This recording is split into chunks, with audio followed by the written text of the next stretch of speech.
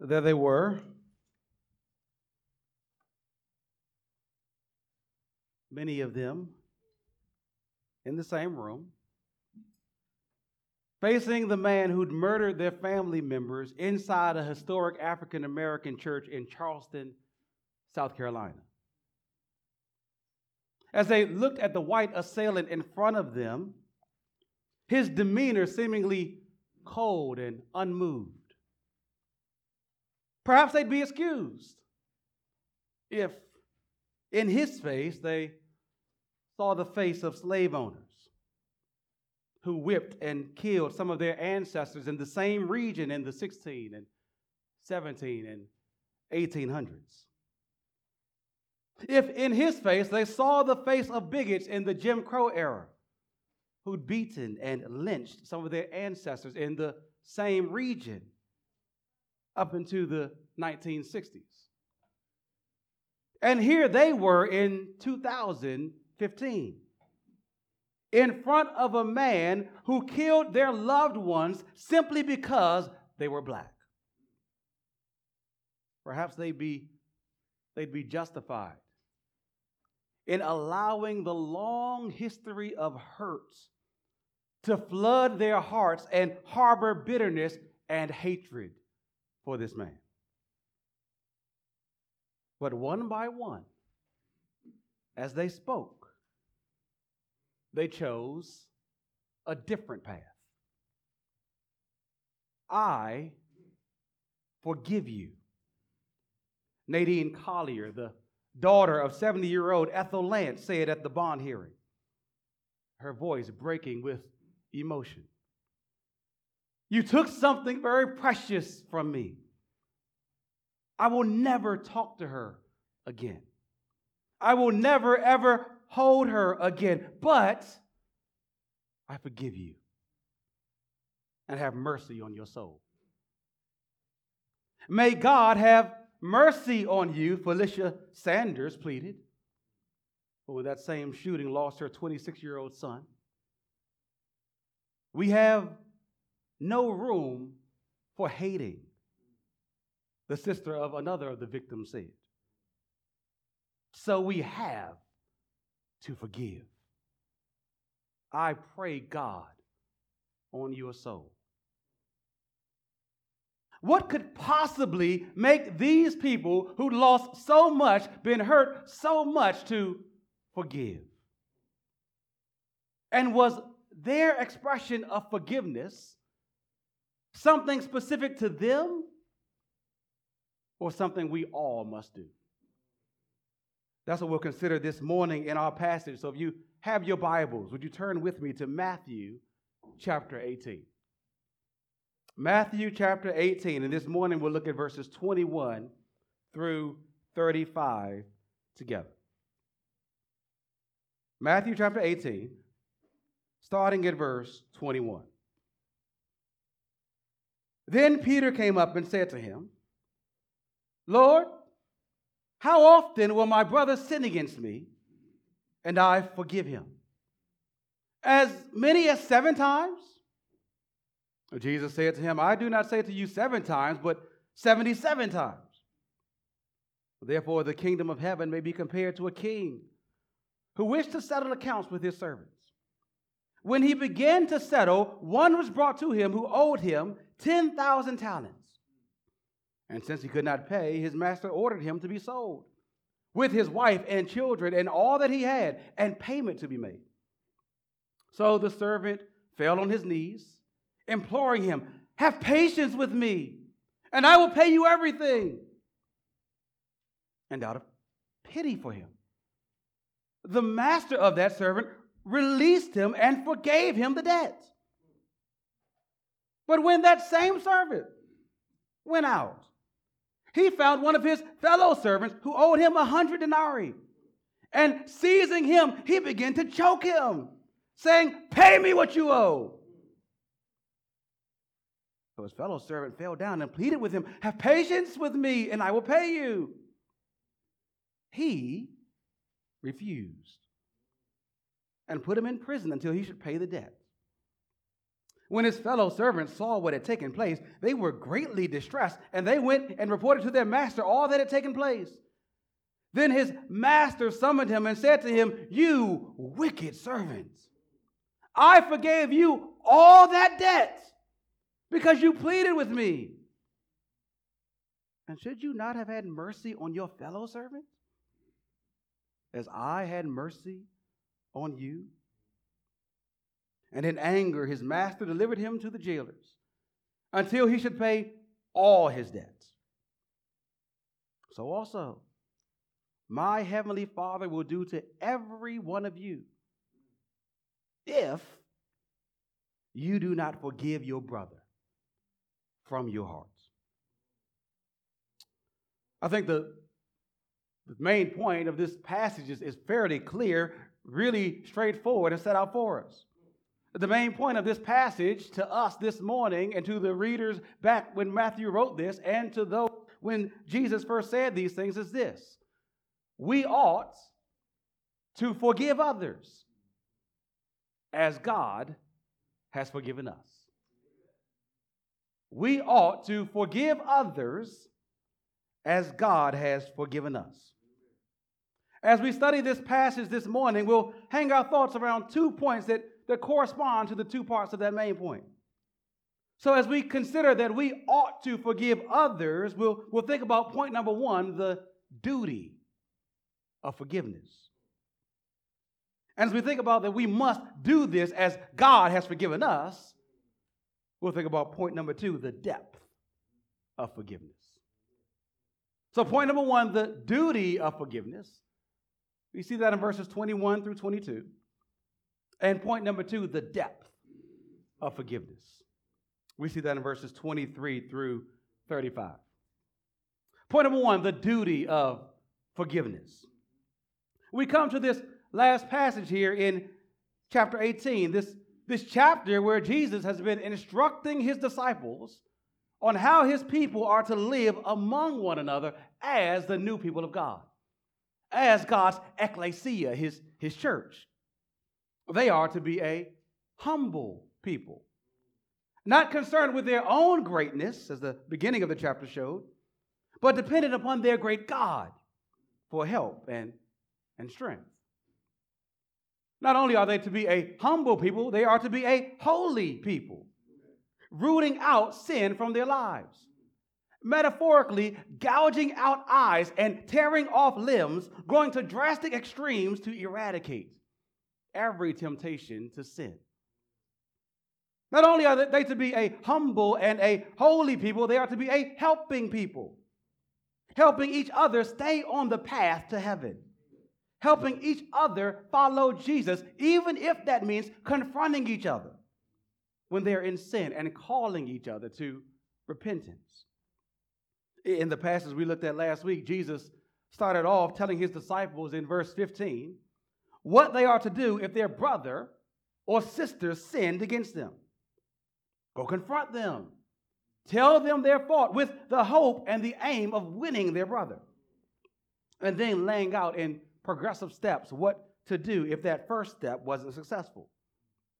Well, here in this last section of the chapter, the disciples have heard Jesus' teachings, but they have some follow-up questions. Specifically, one of them has a question. And surprise, surprise, it's Peter. Verse 21 tells us, then Peter came up and said to him, "Lord, how often will my brother sin against me and I forgive him? As many as 7 times? And now, it's easy to criticize old Peter here. There he go again, speaking out of place and blurting out something bogus. I mean, jog your memories back to the last chapter where we were a few months ago. In chapter 17, Peter had been granted access to see the glorified Jesus on the Mount of Transfiguration, speaking to Moses and Elijah. And what did Peter do? Open that big mouth of his and blurt out, "Lord, let's make 3 tents. We got a little one here for you, and a little one here for Moses, and another little one here for Elijah." As if they were all on the same level.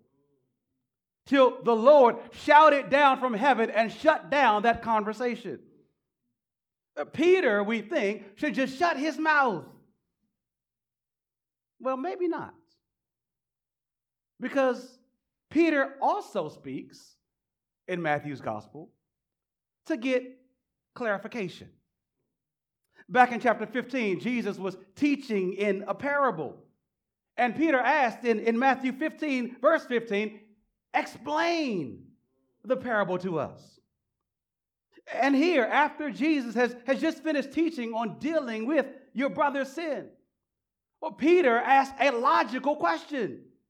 Well, how often will he sin and I must forgive him? I think some of us are shocked by this kind of behavior because we've grown up in families where questions were discouraged. Questions about house rules, questions about family background, questions about finances, and especially questions about God. That showed a supposed lack of faith. But family, true faith asks questions. Faith seeks understanding, especially if that faith is not meant to be some merely intellectual assent, but a faith that leads to concrete life changes. Peter, upon hearing Jesus talk about dealing with sin, asked, Lord, what does that look like in practice? Is there a limit? I think it shows that Peter understands Jesus' previous teaching in the last section. Not to be so much about putting people out of the church. That's the last resort, the more rare occurrence. More often, what Peter understands is that we must put up with each other's failings, pursue one another in love, and call on each other to repent. And it'll happen. People will repent and turn from sin. But then a brother or sister might fall again, and again, and again. There's a realistic view here that sin and repentance will be an ongoing cycle in a Christian's life. Does that surprise you? If it does, it might be because we have an ill-informed view of repentance. Some of us view repentance only as the ultimate end of a sinful action. So to repent of lying is to never lie again. To repent of speaking harshly is to never speak harshly again. To repent of drunkenness is never to get drunk again. To repent of sexual immorality is to never lust again. Friends, praise God that sometimes repentance does look like never indulging in a specific sin ever again. But often it looks like the posture of our hearts towards sin being grieved by it, hating that you succumb to it again, and fighting to progressively stop doing it. That is, repentance, true repentance, doesn't simply concern habits, but heart posture. Someone can commit the same sins over and over, perhaps less frequently, perhaps with less intensity, and yet be repentant. Because a repentant life is not a straightforward, upright line. It's more often a crooked, jagged line, ultimately pointing upward, but with some deep dips here and there. Your brother or sister, genuine Christians, will sin. Will sin against you. Sin will show up in interpersonal relationships.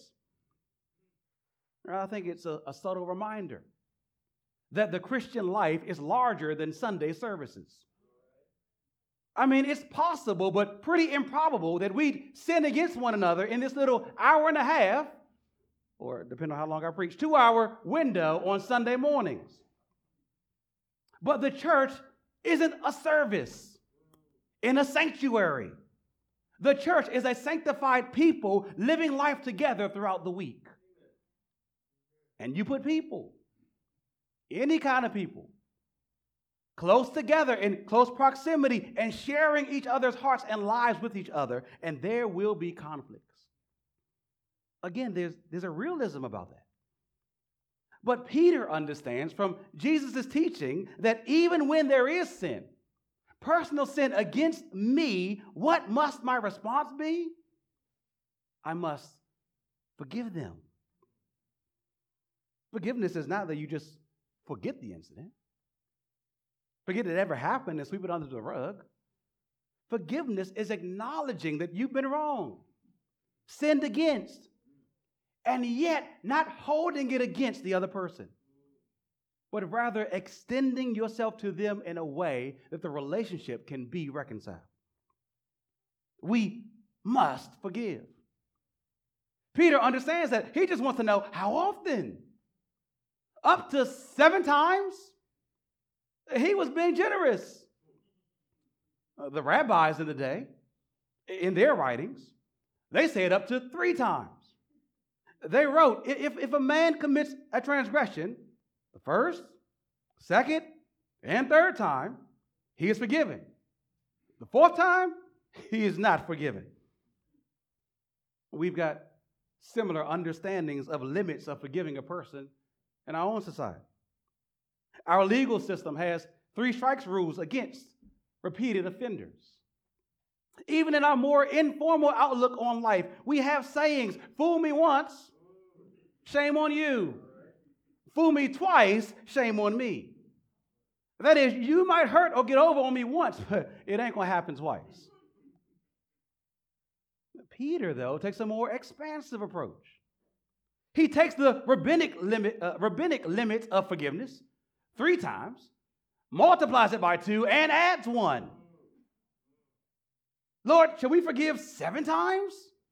Surely that's sufficient. But look at Jesus' response in verse 22. I do not say to you 7 times, but 77 times. The structure of the wording there sounds a lot like what Jesus says over and over and over again in the Sermon on the Mount. You have heard it said, but I say to you. They're going on to show that his standards for righteousness far exceeded the scribes and Pharisees' standards. Here, Peter seems to exceed the standard limit for forgiveness. And yet Jesus says, but I say to you. It's not 7 times that you should forgive, but 77 times. It's not meant to be taken as a set number. That is, don't go on your iPhone and open up the Notes app and start scribbling in all the times you've forgiven your spouse or your child or a fellow member. One sister joked to me this week that her and her husband hit 77 times in their first year of marriage. Many of us know the feeling. No, 77 is meant to express an innumerable amount. 7 is the number often used in the Bible to express completion or fullness. Well, Jesus says 7, 7. That's how often. Just keep going. Let it be complete. If you start a new Bible reading plan at the beginning of this year, these numbers here in verses 21 and 22, 7 and 77, might sound familiar because you find them in the beginning chapters of Genesis. In Genesis chapter 4, verses 23 and 24, a man named Lamech boasts to his wives, I have killed a man for wounding me, a young man for striking me. If Cain's revenge is 7-fold, then Lamech's is 77-fold. Here's Jesus talking to a Jew, Peter, who would know the Genesis account well. He says that as thorough and complete as Lamech sought vengeance against those who wronged him, so Christians should seek forgiveness towards those who wronged them. 77-fold.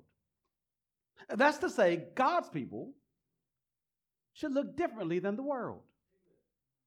The world looks for payback to those who wronged them. Christians look for ways back. to restore the relationship with those who wronged us.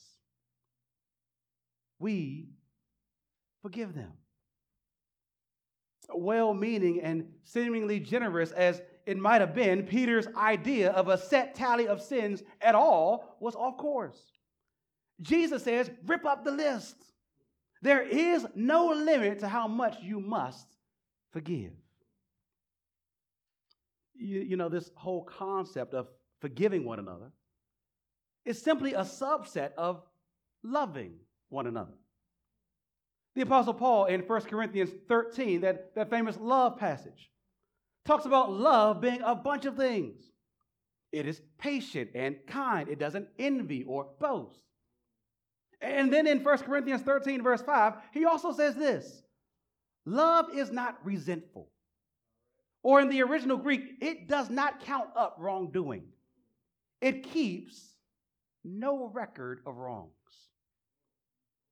That's what Jesus is saying here. That the people of God are to be a people who love one another. He says elsewhere that the world will know that you are my disciples if you have love for one another. And part of what love looks like is forgiving one another. So is that the picture that our lives portray? Forgiving each other often. Does forgiveness mark your marriage? There's undoubtedly sin there. But is there forgiveness? How do you respond to your spouse's sin? Husbands, do you give your wives the cold shoulder? The silent treatment? Teach her not to disrespect you ever again by distancing yourself from her. Wives, do you respond to your husband's sin? When they put you down with their words or pursue and prioritize other things above you? How do you respond? Do you stop cooking for them? Stop sleeping with them as a form of punishment? Give them a taste of what life will be like without you? Have you grown so tired of him or her doing the same thing over and over and over again that you're ready to just end it? Check out. Maybe not officially, you won't sign nothing, but mentally, you're done. That might be what your heart is telling you to do. But friends, what does the Bible say? Forgive over and over and over. Does forgiveness mark your relationships with other members in the church? Or are there some members that have so ticked you off of what they said or did months ago, or even years ago, that you still hold some resentment towards them in your heart? Has someone made some insensitive comment towards you? Maybe some well-meaning but ill-placed remark about your singleness or childlessness. Or someone gossiped behind your back and you found out about it. And you've hardened your heart towards them. Maybe you avoid them. Maybe your interactions are short and cold towards them. And you feel justified in those actions. But friends, what does the Bible say? Forgive them over and over and over. Release the offense and bitterness to God and be willing and eager to reconcile with the person. Maybe you're reading this command here and thinking this is just unfair, unrealistic, undoable, and impossible. Because you know the real hurt and deep division, deep mistrust that exists in relationships where people have sinned against you. And you've made up in your mind to go into self-protect mode. Certainly not to forgive them. It feels better. You are honest to harbor resentment. It feels kind of good, though you hate it, but it feels kind of good to replay over and over and over in your mind what others have done to you and to justify your hardened response. But Jesus calls us here to a different response, to forgive. Knowing it's not easy, knowing it's hard, knowing it's by all means impossible if it's up to us, to forgive all faults, to forgive often. But we can carry out this duty of forgiveness because of the depth of forgiveness we receive from God. Which leads to point number 2, the depth of forgiveness. The depth of forgiveness. Jesus could have ended his response to Peter in verse 22 with the straightforward command to forgive without limits. Peter had asked a question, and Jesus had plainly answered it. Business done. But Christ is kind, isn't he? He doesn't just tell us what we must do. He moves our hearts with motivations to carry out his commands. He means to stir our affections and provide us with spiritual fuel to forgive. And he does so through this parable here in verses 23 through 35. A parable is simply a story that uses imagery to give a surface understanding, but that has deeper spiritual meaning under it. Here in this parable, Jesus uses it to illustrate the kind of far-reaching forgiveness that he's calling Peter, and by extension, us to. And that God, the king and ruler over all, has shown to the people under his redemptive rule in his kingdom. Now look there, verses 23 through 27. Jesus says, therefore, the kingdom of heaven may be compared to a king who wished to settle accounts with his servants. When he began to settle, one was brought to him who owed him 10,000 talents. And since he could not pay, his master ordered him to be sold with his wife and children and all that he had, and payment to be made. So the servant fell on his knees, imploring him, have patience with me, and I will pay you everything. And out of pity for him, the master of that servant released him and forgave him the debt. This king here has a servant who owes him, who is in debt to him. And already you see some signs of how this parable points to us, relates to us. God is our great king, and we are under him, in his service, and in debt to him because of our sins. Because we've not been content with our status under God as king, but we have set up ourselves as our own kings. We've sought to live life our own ways. And our sin has put us in the deficit of a right standing with God. We owe him, as this servant here owes the king, a great amount. The end of verse 24 says the servant owes 10,000 talents. Now, a talent is not a skill or an ability as we so commonly use the word. It's a monetary unit. And it's not merely the equivalent of $1. So 10,000 talents isn't comparable to $10,000. If you've got an ESV, you'll find a footnote at the bottom here that says that 1 talent is equal to 20 years worth of wages. 1 talent worth 20 years of paychecks. And this servant owes 10,000 talents. It is an extraordinary amount. The debt is so big that verse 25 says he could not pay it. Of course he couldn't. Nobody can. It reminds us of the great cost of our sins. Every one of them very high. Every one of them adding to our debts. So that there is an incalculable amount of judgment against us. And there's no way that we can pay. Our good works are insufficient funds.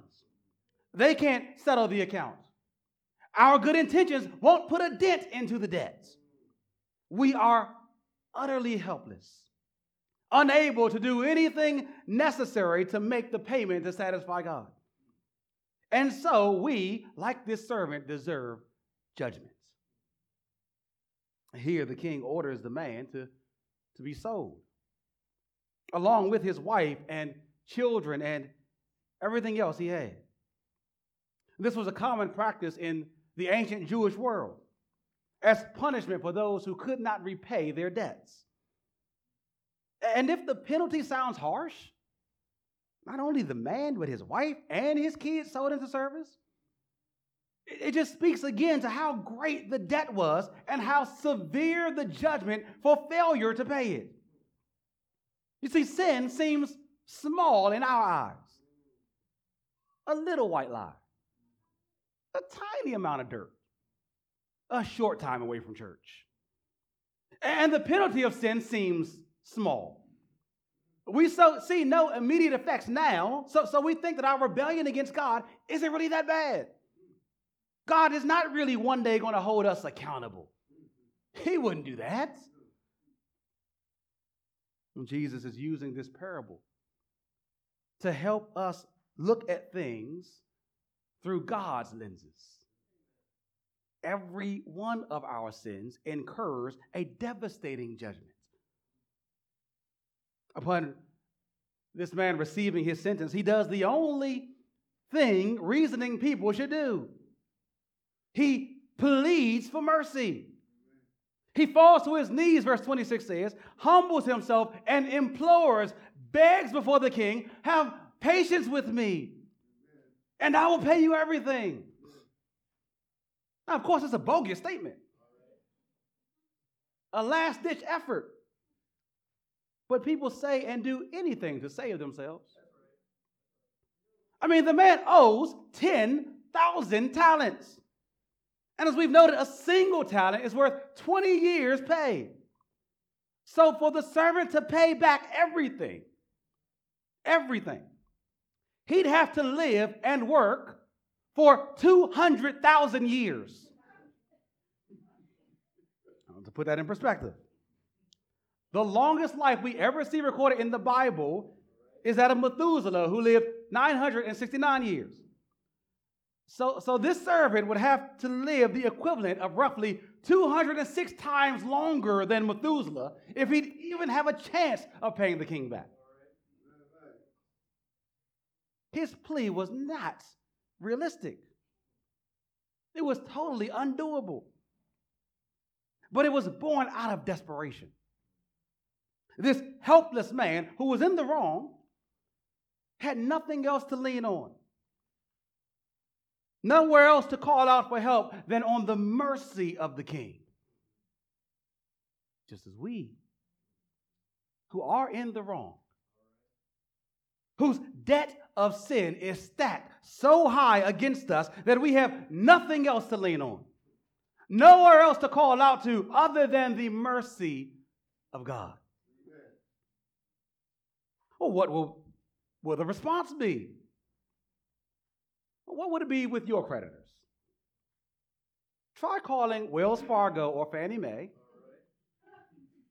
at the first of the month, or whoever else you have for your home loan, and plead with them to just have patience with you to pay back what you owe.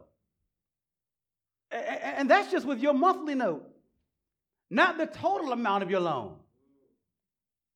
They might give you a grace period until the 15th of the month to pay. But then they want all their money. You might even be able to get some other help. Because of COVID, you might be able to get deferments or some other help to delay things. But ultimately, that debt is going to have to get paid when they say, or else you will reap the consequences.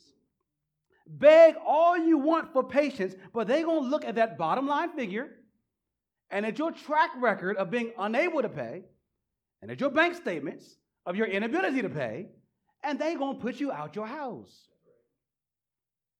Well, here we have a king who has all authority. He is the sovereign. His word is final. You can't go anywhere else but to him for assistance.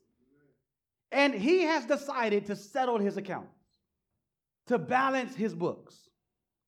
This servant has made his best play, his only play really, to save himself and his family from punishment, unrealistic as it was. And how does this king respond? He doesn't laugh in his face for this ludicrous proposal. He doesn't toy around with him, calling him to calculate the exact amount of years it would take for you to render and able to reach the stated promise to pay back everything. He doesn't immediately cut off the proceedings and cast him away. Verse 27 says, he showed pity for him. That word pity is the same word we see translated as having compassion on someone in other places in Matthew. In Matthew chapter 9, verse 36, we read, when Jesus saw the crowds, he had compassion or pity for them because they were harassed and helpless like sheep without a shepherd. In Matthew 14, verse 14, when Jesus went ashore, he saw a great crowd and he had compassion or pity on them and healed their sick. In Matthew chapter 15, verse 32, Jesus called his disciples to him and said, I have compassion or pity on the crowd because they have been with me now 3 days and they have nothing to eat. And I am unwilling to send them away hungry, lest they faint on the way. When Jesus sees people in need, no matter if it's self-inflicted or not, what happens? His heart goes out to them, and he helps them. He gives them what they most need. It's the same that happens with this king here, representing God the Father. And make no mistake about it, that the Father and the Son, though distinct persons, have the same essence and the same heart for their people. It's not this kind of false dichotomy you sometimes hear that the God the Father is harsh and Jesus is gentle. No, both have compassion. God's very nature, as Delano read for us earlier in the passage, is to be, even after his people repeatedly over and over and over keep sinning against him, his very nature is to be merciful and compassionate. And his nature is indivisible. The Father, the Son, and the Spirit all have pity and compassion on their people. The king, verse 27, says, out of pity for the servant, released him and forgave him the debt. Notice, he provides far more than the servant asked or expected. The servant asked for time to pay the debt back. But the king knew that more time would not solve the problem, would not settle things. So the king decided to eat the loss. And because his heart was soft towards his servant, he forgave him every single bit that he owed. Friends, this is amazing mercy and amazing grace. Not giving this servant what he did deserve, and instead giving him what he did not deserve. Not only release, but forgiveness. Total freedom. Your debt has been cleared. No record that you owe anything. As a matter of fact, debt? What debt? It's the same kind of amazing, abundant mercy and grace that God the Father has shown us in Christ.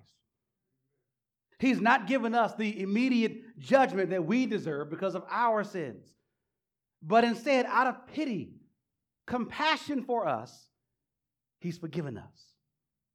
You and me, dead in our sins, underwater in debt because of them. God has forgiven us. Quite simply, it's amazing.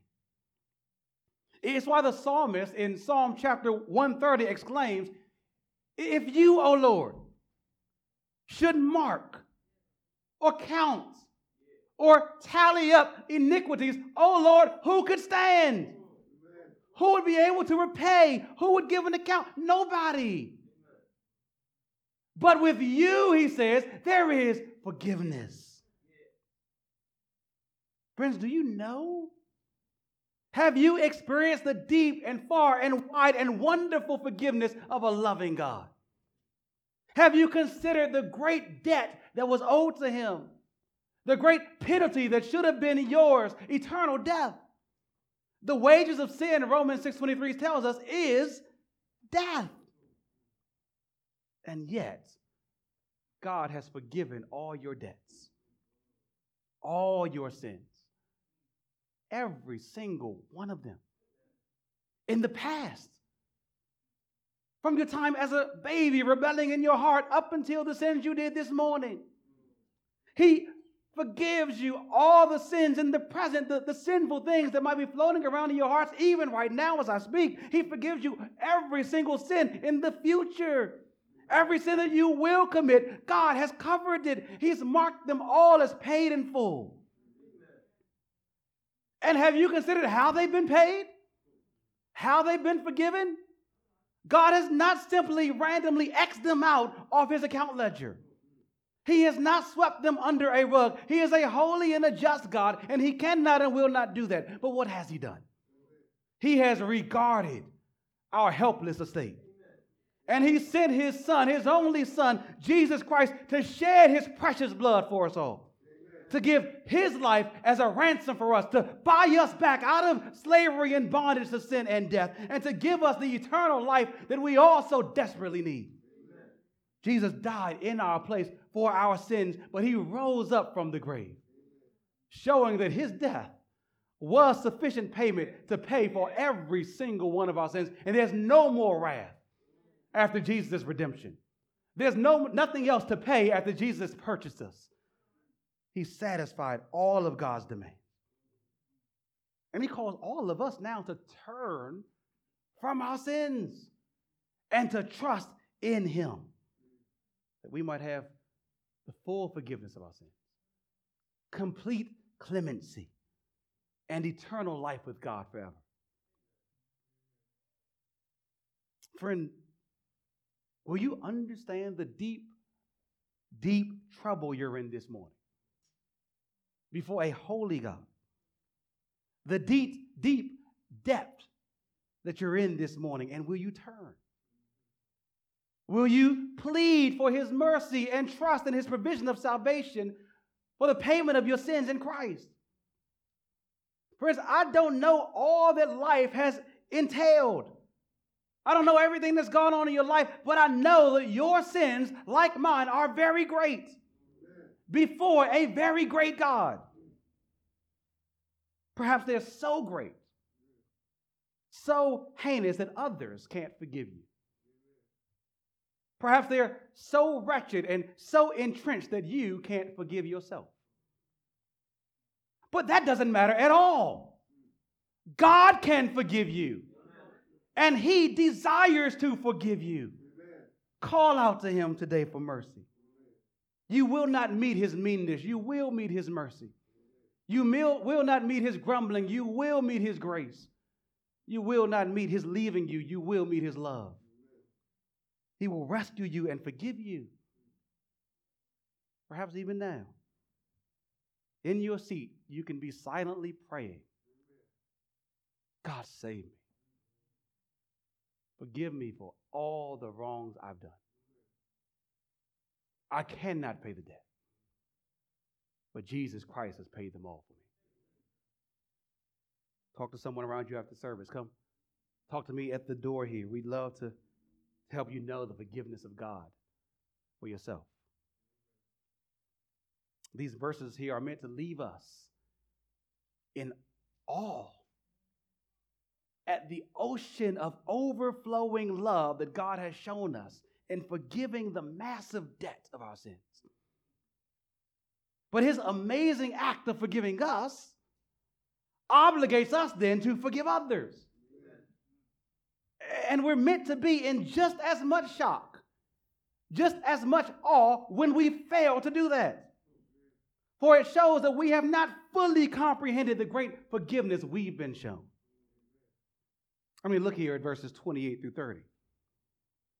We read that this same servant went out away from the king's presence and found one of his fellow servants who owed him 100 denarii. And seizing him, he began to choke him, saying, "Pay what you owe." So his fellow servant fell down and pleaded with him, "Have patience with me, and I will pay you." He refused and went and put him in prison until he should pay the debts. This is not the follow-up we expected. We expect the next scene here to show this servant going to live a wonderful life, generous and gracious and compassionate to others, just as the king had been so generous and gracious and compassionate to him. But instead we read that as soon as he's back in his own environment, around his everyday folks, his heart turns hard towards them. He comes upon a fellow servant here who owes him 100 denarii. A denarius was the equivalent of 1 day's wages. So it's not a small amount here. It's about 100 days worth of work that's owed. But it's far less than what the servant owed the king. It represents exactly 1/600,000th of the debt that he owed. But where he was shown charity, he repays with ruthlessness. I mean, he chokes this Bama out. He chokes him out. It's crazy. Chokes him out. The same hands that just lay flat on the ground as he bowed down, pleading before the king for patience, those same hands are now wrapped around another man's throat, demanding, "Pay me what you owe me right now." And like he had done, this fellow servant then pleads, "Have patience with me, and I will pay you." And in this case, it's reasonable. It's likely that he could pay him back. It's reasonable to think that he could have worked hard enough and long enough to pay back 100 days worth of work.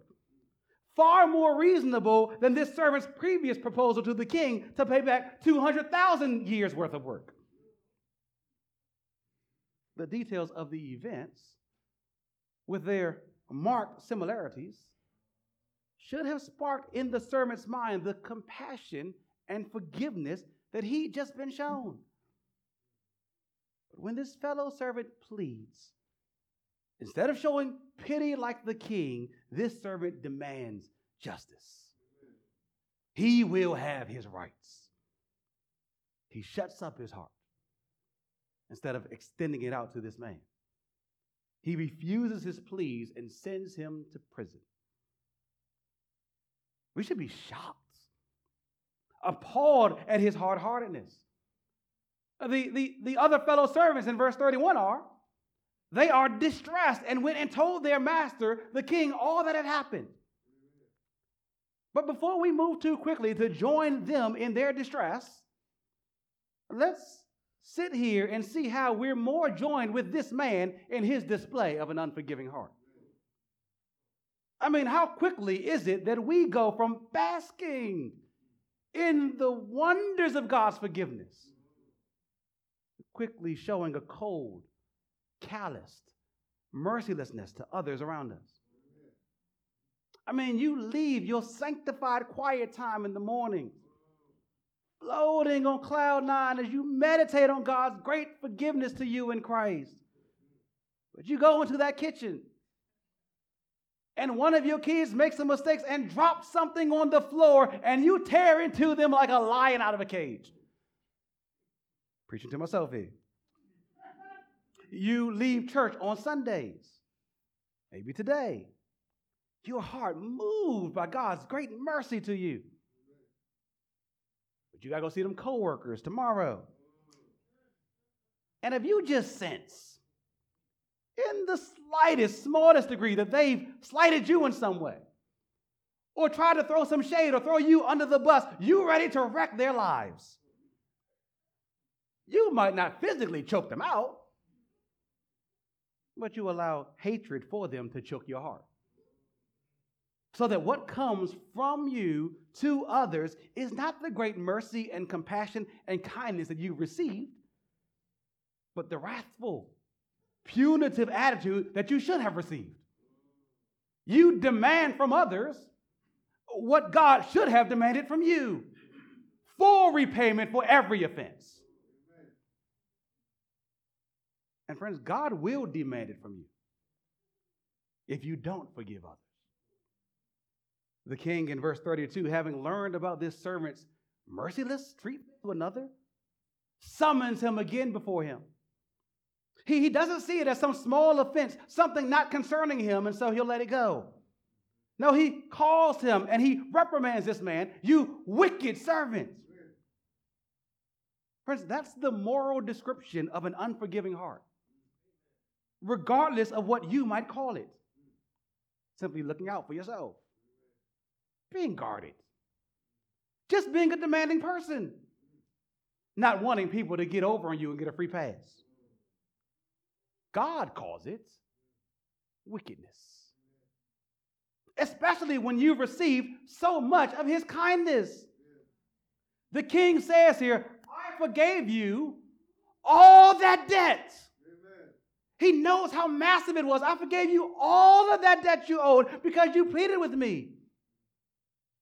And should you not have had mercy on your fellow servant as I had mercy on you? The answer is, of course you should. We see the principle here that products of God's mercy and grace should be pipelines of God's mercy and grace.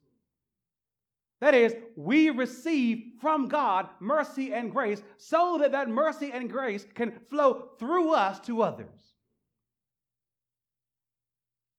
God's mercy to us is to be a model for our mercy to others. It's to be the motivation for our mercy to others. As the Apostle Paul says in Ephesians chapter 4, verse 32, we are to be kind to one another, tender-hearted, forgiving one another. Again, these are no easy tasks, seemingly impossible tasks, but Paul adds, we're to do these things, forgive one another, as God in Christ forgave you. Amen. Friends, how does that transform your relationships? Your parents or siblings may have done and said some horrible things to you, but they pale in comparison to what we've done to God, to the sins we've racked up against him. And yet, he forgave us. Your spouse may do and say some incredibly hurtful things to you, but they don't come anywhere close to what you've done against God, to the sins that daily you commit against him. And yet, he in Christ forgave you. So, saints, we don't need to minimize the bad, wrong, deeply sinful things that people do and say to us. They are terrible, and we are human, and so they hurt. We feel them.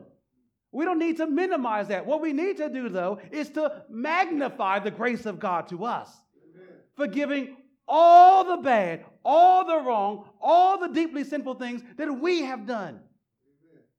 And through meditating on the supernatural way God has responded to our sin, and in acting out of the supernatural new hearts that he's given us, we can and we should forgive others of the comparably small ways they wronged us. And this failure to forgive brings ultimate judgment. The king orders in his anger in verse 34 the servant to be delivered to the jailers, literally the torturers, until he should pay all his debt, which he never could. What we have here, what's in mind here is eternal torment, is eternal judgment in hell. Despise God's forgiveness, and you ultimately won't receive it. Fail to live out horizontally what you've received from God vertically, and you will fail to live eternally. At least not with God. Jesus explains in verse 35. So also my heavenly Father will do to every one of you if you do not forgive your brother from your heart. It bookends Peter's initial question in verse 21. How often must I forgive my brother? Considering the depth of the forgiveness you've received, Jesus responds, an incalculable amount of times for an incalculable amount of sins. And do so from a willing heart because of the incalculable mercy God has shown you. Amen. Jesus means to move us to forgive by reminding us of the great forgiveness we've been shown and of the great judgments that will be ours if we don't forgive. So, saints, who is it today that you need to forgive? Who is it today that you must ask forgiveness from? Humbly pursue it. For God pursued and forgave us. And in him we must do the same. May God give us help and grace and strength to live the kind of lives that mark the marvel of his majestic grace to us. Praise the Lord. Praise the Lord that he is a God who, with all the debt that we owe, sends another to pay for everything so that we don't have to demand anything from anyone else, but can freely give as God has freely given us. Let's pray. Lord, we thank you for your word that cuts us and convicts us, but that also comforts us and encourages us. Lord, we pray that you would use your word. Would you remind us of the marvelous grace that is ours in Jesus? Would you remind us that we are children who are weak, but you are strong? Remind us of our debt, but that Jesus has paid it all. Lord, give us joy to live out lives that don't seek from others all payment for what they've done wrong to us, but can actively and lovingly forgive them. Help us to be a church that lives like that. Help us to be husbands and wives and parents that live like that. Help us to be co-workers and neighbors that live like that. And when people ask, how can you forgive even murderers who killed your family members? Let us say like those who sat in that courtroom a few years ago. Because God has forgiven us. We pray all this in Jesus' name.